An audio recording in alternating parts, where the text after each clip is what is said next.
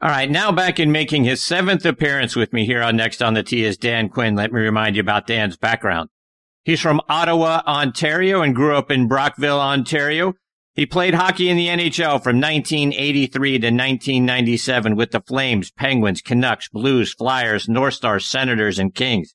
He was the co-winner of the Penguins Players Player Award in the 1986-87 season, and that award is voted on by the players and given to the player who exemplifies leadership for the team both on and off the ice and who is dedicated to teamwork. Over the course of Dan's hockey career, he scored 266 goals, had 419 assists, and totaled 685 points in 805 games. In golf, he was one of the top players out on the Celebrity Tour. He competed at the American Century Championship for many years. He won it 5 times and finished in the top 10 18 times. He's caddied out on the PGA Tour for players like John Daly, Ernie Els, and Yas Luton, and I'm very excited to have him back with me again tonight here on Next on the Tee. Hey, Dan, thanks for coming back on the show. Hey, Chris, how are you? Good to see you. Good to hear from you. So, Dan, catch us up. What's been going on with you this year? How have you been dealing with all this COVID stuff? Well, I got I have 3 kids, two are in college, so I'm in Florida, which is, I don't know, I guess a bit of a bullish state, not too it's a nightmare. It's been a nightmare. But 2 girls in college, that one's graduating. It's not been cool, but I don't get it. It's just been a crazy time. I don't know how you're dealing with it, but it's been crazy. With you. Hey, Dan, I thought it was kind of funny. About a month or so ago, I saw someone was giving you a hard time thinking you were the Falcons' now former head coach. How many times have you had to deal with people banging on you thinking you were the Dan Quinn who was the head coach for the Falcons? Well, it's been interesting because I used to always say, like, a lot of when Google and all that stuff happened, I was happy to not be the first person when you Google Dan Quinn happened, but because of some past mistakes. But when Dan Quinn took over for the Falcons, he took over the number 1 Dan Quinn. But unfortunately, I took it over to social media. All I did Twitter was to follow my kids, and I got all these Dan Quinn tweets from me. He blew the Super Bowl against the Patriots a couple of years ago, so it started that little funny exchange. But it's all good. Dan, I want to get your thoughts on the Masters, and I know we've talked about this before, but for anyone who wasn't a part of the shows on some of your previous visits, I know you were on the bag there for Ernie Els in 2010. Talk about what it's like being a caddy at that event. The event I did was in April. This was a unique event that just passed, and I'm lucky enough to have got some inside scoops on Wayne Gretzky's. Wayne's a friend of mine. He's been down here. We played golf last week and this week, and he was at Augusta for the Masters with the family. And even though only one person could go on grounds, but it was a unique event. And I think in November versus April, when I caddied in 2010, and Mickelson won, Ernie came 20. I caddied for Ernie Els that year, and he came 18th. But I just thought it was a opportunity for somebody that I think is an unbelievable golfer in Dustin to really separate himself in the next 18 months. He could possibly win three Masters in the next. I would be shocked if he doesn't win one of the next 2 in 21 and 22. So it's going to be a kind of a coming of age of a guy that just buried everybody 2 weeks ago to the next April of 21 and April of 22. What was it like for Wayne to be a part of, DJ's win and a historic win? First guy to ever reach 20 under par, and outside of a few moments in the final round that kind of made you scratch your head when the lead got down to 2. But obviously he righted the ship and then went on to a fantastic final round. What was it like for Wayne to be a part of that? Well, so there's a couple, there's Wayne's perspective and mine, and then the 2 things I say that obviously Dustin finally admitted he was nervous, and he's never been nervous before. This meant a lot to him, a kid that grew up 70 miles from Augusta, and probably is why after all the wins he's had on the PGA Tour, it took this long, and maybe a November tournament in an ad hoc 2020 COVID year is the reason he won. But I will be shocked if he doesn't win 2 or 3 more. me as a professional, as a golfer, and that's not from Wayne. But Gretz was there. They were they had a Canadian gentleman set up a house that had a lot of rooms, so they had the chefs, they had the grandkids, Wayne, Janet, Austin, and their trainer Joey D all stayed at the same house, and I think they'll get it again in April. So it was great to hear all the memories, the stories, and so on and so forth. But I think that if you ask, I did an interview for TSN, I'm Canadian, a week ago. The thing that would happen in November was it was softer and wetter, no wind, and it had all the birdie pins were Thursday and Friday, and Dustin took advantage of it. He got way under and then shot a 65 on Saturday, and I think that the Augusta members and whoever sets up the course in April of 21 this will be a very difficult, like 4 or 5 under might win. It won't be 20 under again. And that's, the short daylight this year that they had, I think is the reason they just didn't want to have guys out there all day, and they wanted to get it around 3 o'clock so they could honor the CBS contract with football. It was a very unique year, and I think it bodes well for the future of Dustin Johnson winning golf tournaments in the majors, especially Augusta. I think he might win. I mean, the golf course is built for him. He's won it, and it's going to be interesting. I think he might win 3 or 4 of these in the next, he's 37 by the time he's 45. And Dan, one of the things that we talk an awful lot on this show about Augusta National is folks that haven't actually been on the ground don't get a good sense for the change in elevation that happens out there on Augusta National. TV just doesn't do it justice. For a guy who had to lug a tour bag up and down those hills, what was that like for you? I've always said this about any golf course, flat, undulation or not. It's only heavy when they're over par. But if Augusta, I never looked at it once. I mean, it is a very physical walk, but I never looked at it that way. I had so much fun being on the grounds. I walked it before we teed off. I went and saw where the par 3 tees were and knew exactly, so that I could give instant information when I got to the holes on 4, 6, 12, and 16. I knew exactly where everything was, so I walked the course before even caddied, and then I met my player 90 minutes before he teed off. So it was never an energy problem. But to your point, as a fan, I went there when I first retired from hockey 6 or 7 years, and I was shocked how undulating the hills on. Nobody even knows when you go down the hill on 8 and then go all the way up. It's like a 400-yard walk. It's a very, very significant 18, going down 10, back up 11.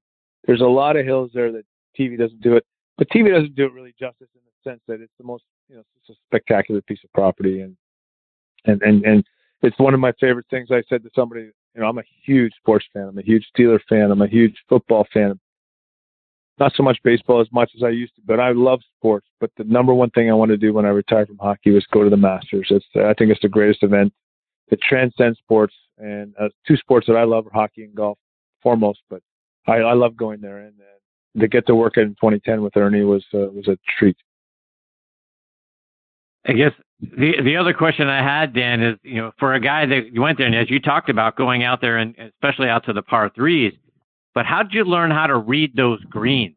That's got to be a very difficult and time-consuming thing to understand where I need to tell my player that he needs to hit the ball in order to have an opportunity to make birdie. Well, we did. When you asked me about why I would go, I just wanted to have all the tees. If I could go out and do some work and see some putts and stuff, I thought that it was just an effort that a player would appreciate. As they teed off, and you said, I've already seen a guy putt from the back of the second hole, because it would be just lazy not to go out instead of sitting around having a coffee. As far as reading the greens, we had Ernie 2010 when I caddied for him. We had the greens books, and we had an arrow. I put an arrow through every green that sort of was set up by a local caddy that he had met a couple 3 years before I worked for him.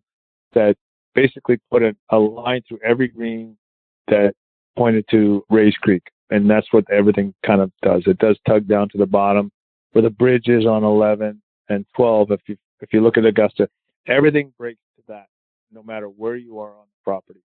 So we had a line through there, and then at the end of the day, I'm not trying to be conceited, but I know how to play golf, and I knew there's grain on every green. You could see the grain, you could see where the tugs were, and you could and I could read green. So we had a good job that week, and the putting wasn't our issue. We made 3 doubles. Otherwise, Ernie might have contended.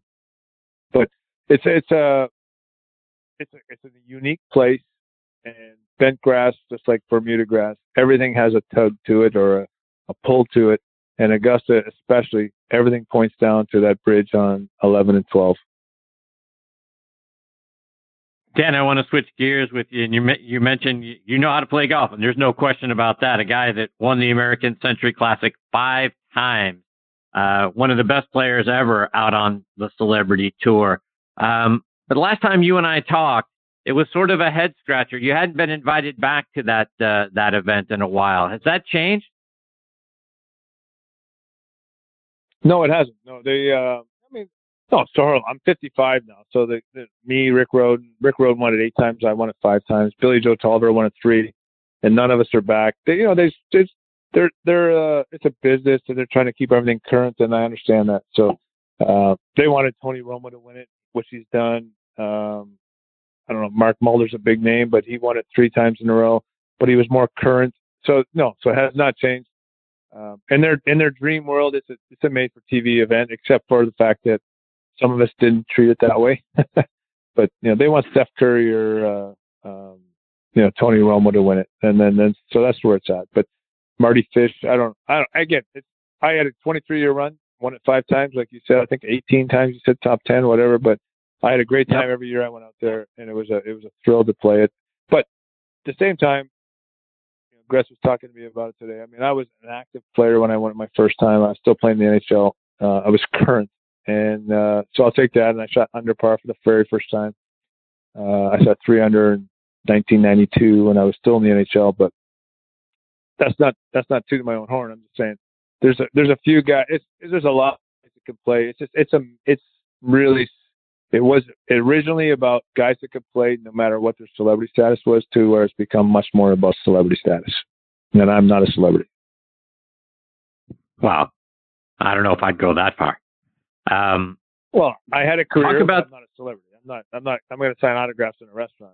55, bro. It's all good. It's all good.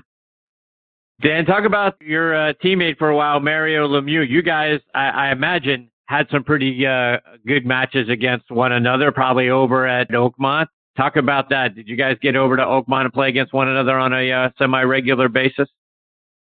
No, so Mario lived in when we were in Pittsburgh together, he lived in Mount Lebanon. I lived in Upper St. Clair, so if this is a Pittsburgh-based show. But anyways, yeah, so Mario and I remember the first year I said, look, I'm not going to go back to Canada. I want to stay in Pittsburgh. You want to play? But if I stay here, we're going to play golf every day. And we did. We did that for like 5, 6, probably 10 years. And, Mario was a great player. Didn't play golf like I did as a junior, as 12, 13, 14. I was a little bit further along, but he had great swing, great hands. We had a lot of fun. A couple times we've been to, played Pine Valley. We played a lot of golf tournaments, a lot of places that were very special memories, even to this day. I texted him today, so I heard he had some health problems. And anyway, we had a great time. Pittsburgh is the greatest. I'm still friends with Bob. Great friends with Bob Ford. Love the place to play golf. The Pennsylvania, I just love it. And it was Mario and I played a lot of golf, not so much at Oakmont, but much more over we started at Rolling Hills. We joined together in 1987. The summer of that was my first summer there. And I think I don't know what it's called now, but we basically, most of the golf we played was at a place called Nevillewood in Pittsburgh. And that opened in 92 through 2001. I think Mario plays more over near Sewickley or Allegheny now. Played a lot of golf at a place called Nevillewood in Pittsburgh. Dan, just a couple more before I let you go. And your son's a pretty good golfer. Talk about his game. Yeah, so it's been a great try. I have 2 daughters that are in college, and they're actually in Pennsylvania for Thanksgiving with their mother this week. But my son's here, and he goes, "No, I can't leave." I got to stay down here. Bob Ford helped him. He's gonna caddy at Seminole this winter and on holidays. He's a freshman in high school. Anyway, my kid's he's got a shot. I'm not one of those dads, I'm not forcing him, but my kid's way better than I was at 14. So I'll leave it at that. He loves it. He's got the bug, and he's got a great golf swing, and it's been fun. I love sitting here watching the Masters with him and DJ, and it's so hard to be somebody that played a pro sport to teach their kid and know. I get him in the car after he plays a bad round, and I'm like, sorry, I'm not that dad. Why did you do this? Why did you do that? I'm not that kid. Oh, good job, Dad. Good job, buddy. I'm like, sorry, buddy. That's just not that dad. But I tell you what, I got a kid that I think he's got a shot. He loves it. He's got the intensity for it. He's got way more talent than I did at golf, and I'm looking forward to see where he goes. He just turned 14, and so he's going to caddy. It's a trick box. I was just with Wayne today. I mean, he's got 5 kids, and his son's a really good player. We play with him. Tristan's his name. And he hits with a mile. He eagled a par 4 from 275 into the wind today. But he goes, Quinn, I don't know how to tell them what to do. My wife pushes them. It's a real trick box. And I think, I appreciate you asking me the question. I think I have it in. I've pushed my son just enough, but I let him. If he doesn't have the bug, there's no chance he has it. But I think he's got the bug, and he's got a great golf swing. And I'm not one of those dads. Let's leave it at that. I'm not Tiger Woods' dad. I'm just gonna let the kid's got to do it on himself. So it's a really hard thing as a guy that made it in a pro sport to raise a kid. But my kid's got the bug, so I'm looking forward to it. I got a lot of friends, including Bob Ford. They're going to help him, and I think he's got a shot to be a unique kind of cool kid. But it's just a tough thing to say to somebody at 14 years old. I know what I was doing, but nobody told me what I was doing. I knew where I was going in hockey and everything. It's very hard to be a parent of a kid that you think can do it and not push them too hard. And I'm trying not to push them too hard. Yeah, I understand. I know what it's like, my friend. Dan, you mentioned you're a big Steelers fan, as am I. So I got to get your thoughts. 10-0. I'm feeling pretty good. I'm a little nervous for some of these close games that they've had. Obviously not this past weekend, but what are your thoughts on the Steelers? Do they got a shot? Do you think they can go all the way? Have they played their best game yet? I don't think so. No. I don't think they have. I mean, I thought the first 4 weeks I was worried about the defense, and now the defense is better than the offense. And I know Ben's playing unreal. Like, he should be an MVP candidate. And you got my boy from Canada. Oh, hold on. My boy from Canada, Claypool. He's fucking on fire. And I think but the defense is the only thing I was worried about. And I don't know. I think Kansas City's they're in their side of Kansas City. Tampa Bay's in a bad spot now. But I wish there was a way that everybody had to go through Pittsburgh at 10-0. I wish Kansas City had to go through Pittsburgh with all the fans, but there's no fans. There's really no home field advantage. But I think they're for real. You tell me. I think they're for real, and then I think the defense is what shocked me the last 6 weeks. I thought the first 4 weeks I was worried about them, but big game Thursday night. But they're going to blame it on COVID if Baltimore guys can't play. But no, I think Pittsburgh's. I think the Steelers are for real. I really do. I think they're a legitimate contender. You tell me. Yeah, no, I think so too. But I'm with you. The defense makes me a little nervous. I'm not sure that going up against Kansas City and trying to cover the pass. Those guys worry me in the defensive backfield. And then what we saw from some of the guys, particularly in the last Baltimore game, where they had 3 guys run for over 50 yards in the first half. I was concerned. So I'm a little concerned about that. I think the offense is going to figure it out. To your point, I think Ben is an MVP candidate this year, and the wide receivers are tough to deal with. I wish we had a little bit more in the running game to balance it out. But I'm a little bit worried about the defense. We'll see how it goes. But I think they're for real. Defense, I think the first couple of weeks I was worried, but they're actually the better side of the ball, right? I mean, unless I'm missing something, but I don't know. You can't tell when they play Cincinnati or they play. They play down. They always play. Since I've known the Steelers, since I played there, they always play down to their competition. I think they played the Jacksonville game. They played down. They coached, let's just win 27-3. Let's not, they're not going to score on us.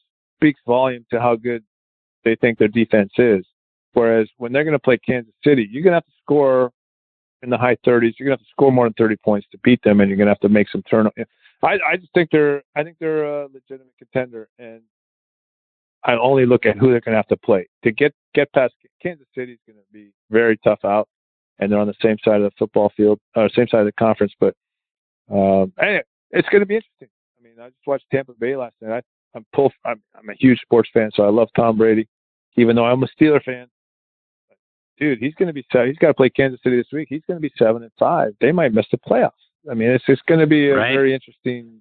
It's going to be interesting what happens. But I think the Steelers, if they can beat Baltimore and get them, they're not even a part of the equation. That's a big. They win Thursday night. Pittsburgh clinches, and Baltimore has no chance of seeing them again. That's big. So anyway, I don't. Yeah, no, I'm with you. I'm just throwing. I think the Steelers are for real. I mean, I don't know enough. I can't really tell with no home field advantage, and how I know if everybody had to go through Pittsburgh to get to the Super Bowl, then I would say Steelers are going to the Super Bowl. But because there's no fans, that's the only thing I say. Because I know what it's like to be a fan and be in Pittsburgh. It's a tough place to play. If Kansas City had to come through Pittsburgh with 56,000 people or whatever there is at Heinz Field, but when there's only 500, it's going to be a different animal. But that's the only thing I say. And same thing, if Pittsburgh had to go to Kansas City and go through Arrowhead, when you have to go through there, but there's no fans, so I don't even know what home field means. So, but I think Pittsburgh going 10-0, I mean, unbelievable. So I'm looking forward to it, and I'm looking forward to see what NHL does. I can't wait to watch hockey again. I thought the fall program they did was unbelievable, but I've never heard anybody tell me nobody knows what's going to happen, and I'm worried for live sports for hockey. I really don't know. They need fans in the buildings, and if they can't start in January, I don't know what's going to happen. So hopefully this whole world gets on par. I don't know. It's a crazy time. To answer your question that you first asked me about COVID.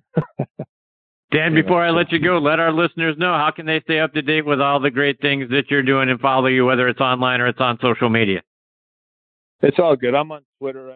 I don't do so much social media, but it's all good. Always good talking to you, Chris. Thanks for shout-outs every Sunday morning, and then it's always great to talk to a Pittsburgh fan.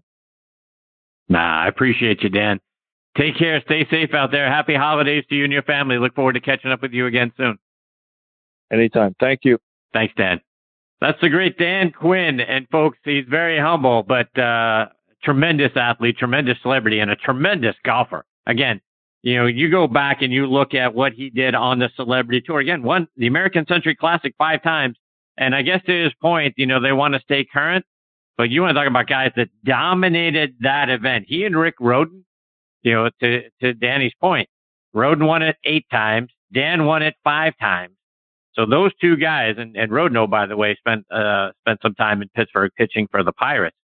But those two guys were as dominant on the Celebrity Tour as anybody. And our good friend over on Thursday Night Tailgate, from an NFL perspective, Steve Markowski also has some game, by the way, was out there playing in those events as well. So I just thought it was a head scratcher when you've got those guys that were so dominant that the invitations stopped coming, and they wanted other guys out there, like you said. I guess they want Tony Romo to win. They want Steph Curry to win. So let's get some of these guys that are winning this event, and we won't invite them back to give these other guys an opportunity to be the champion. But Dan, tremendous hockey player, tremendous golfer, and a tremendous individual. So look forward to catching up with Dan again next season.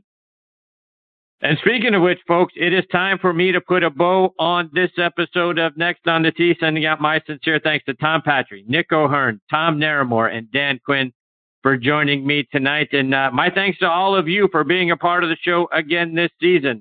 Like I mentioned at the top, we're going to be on hiatus for a couple of months. But if you love football, I hope you'll join me and my co-host Bob Lazzari over on our show, Thursday Night Tailgate. That's going to be on the same Blog Talk Radio and the same podcasting site.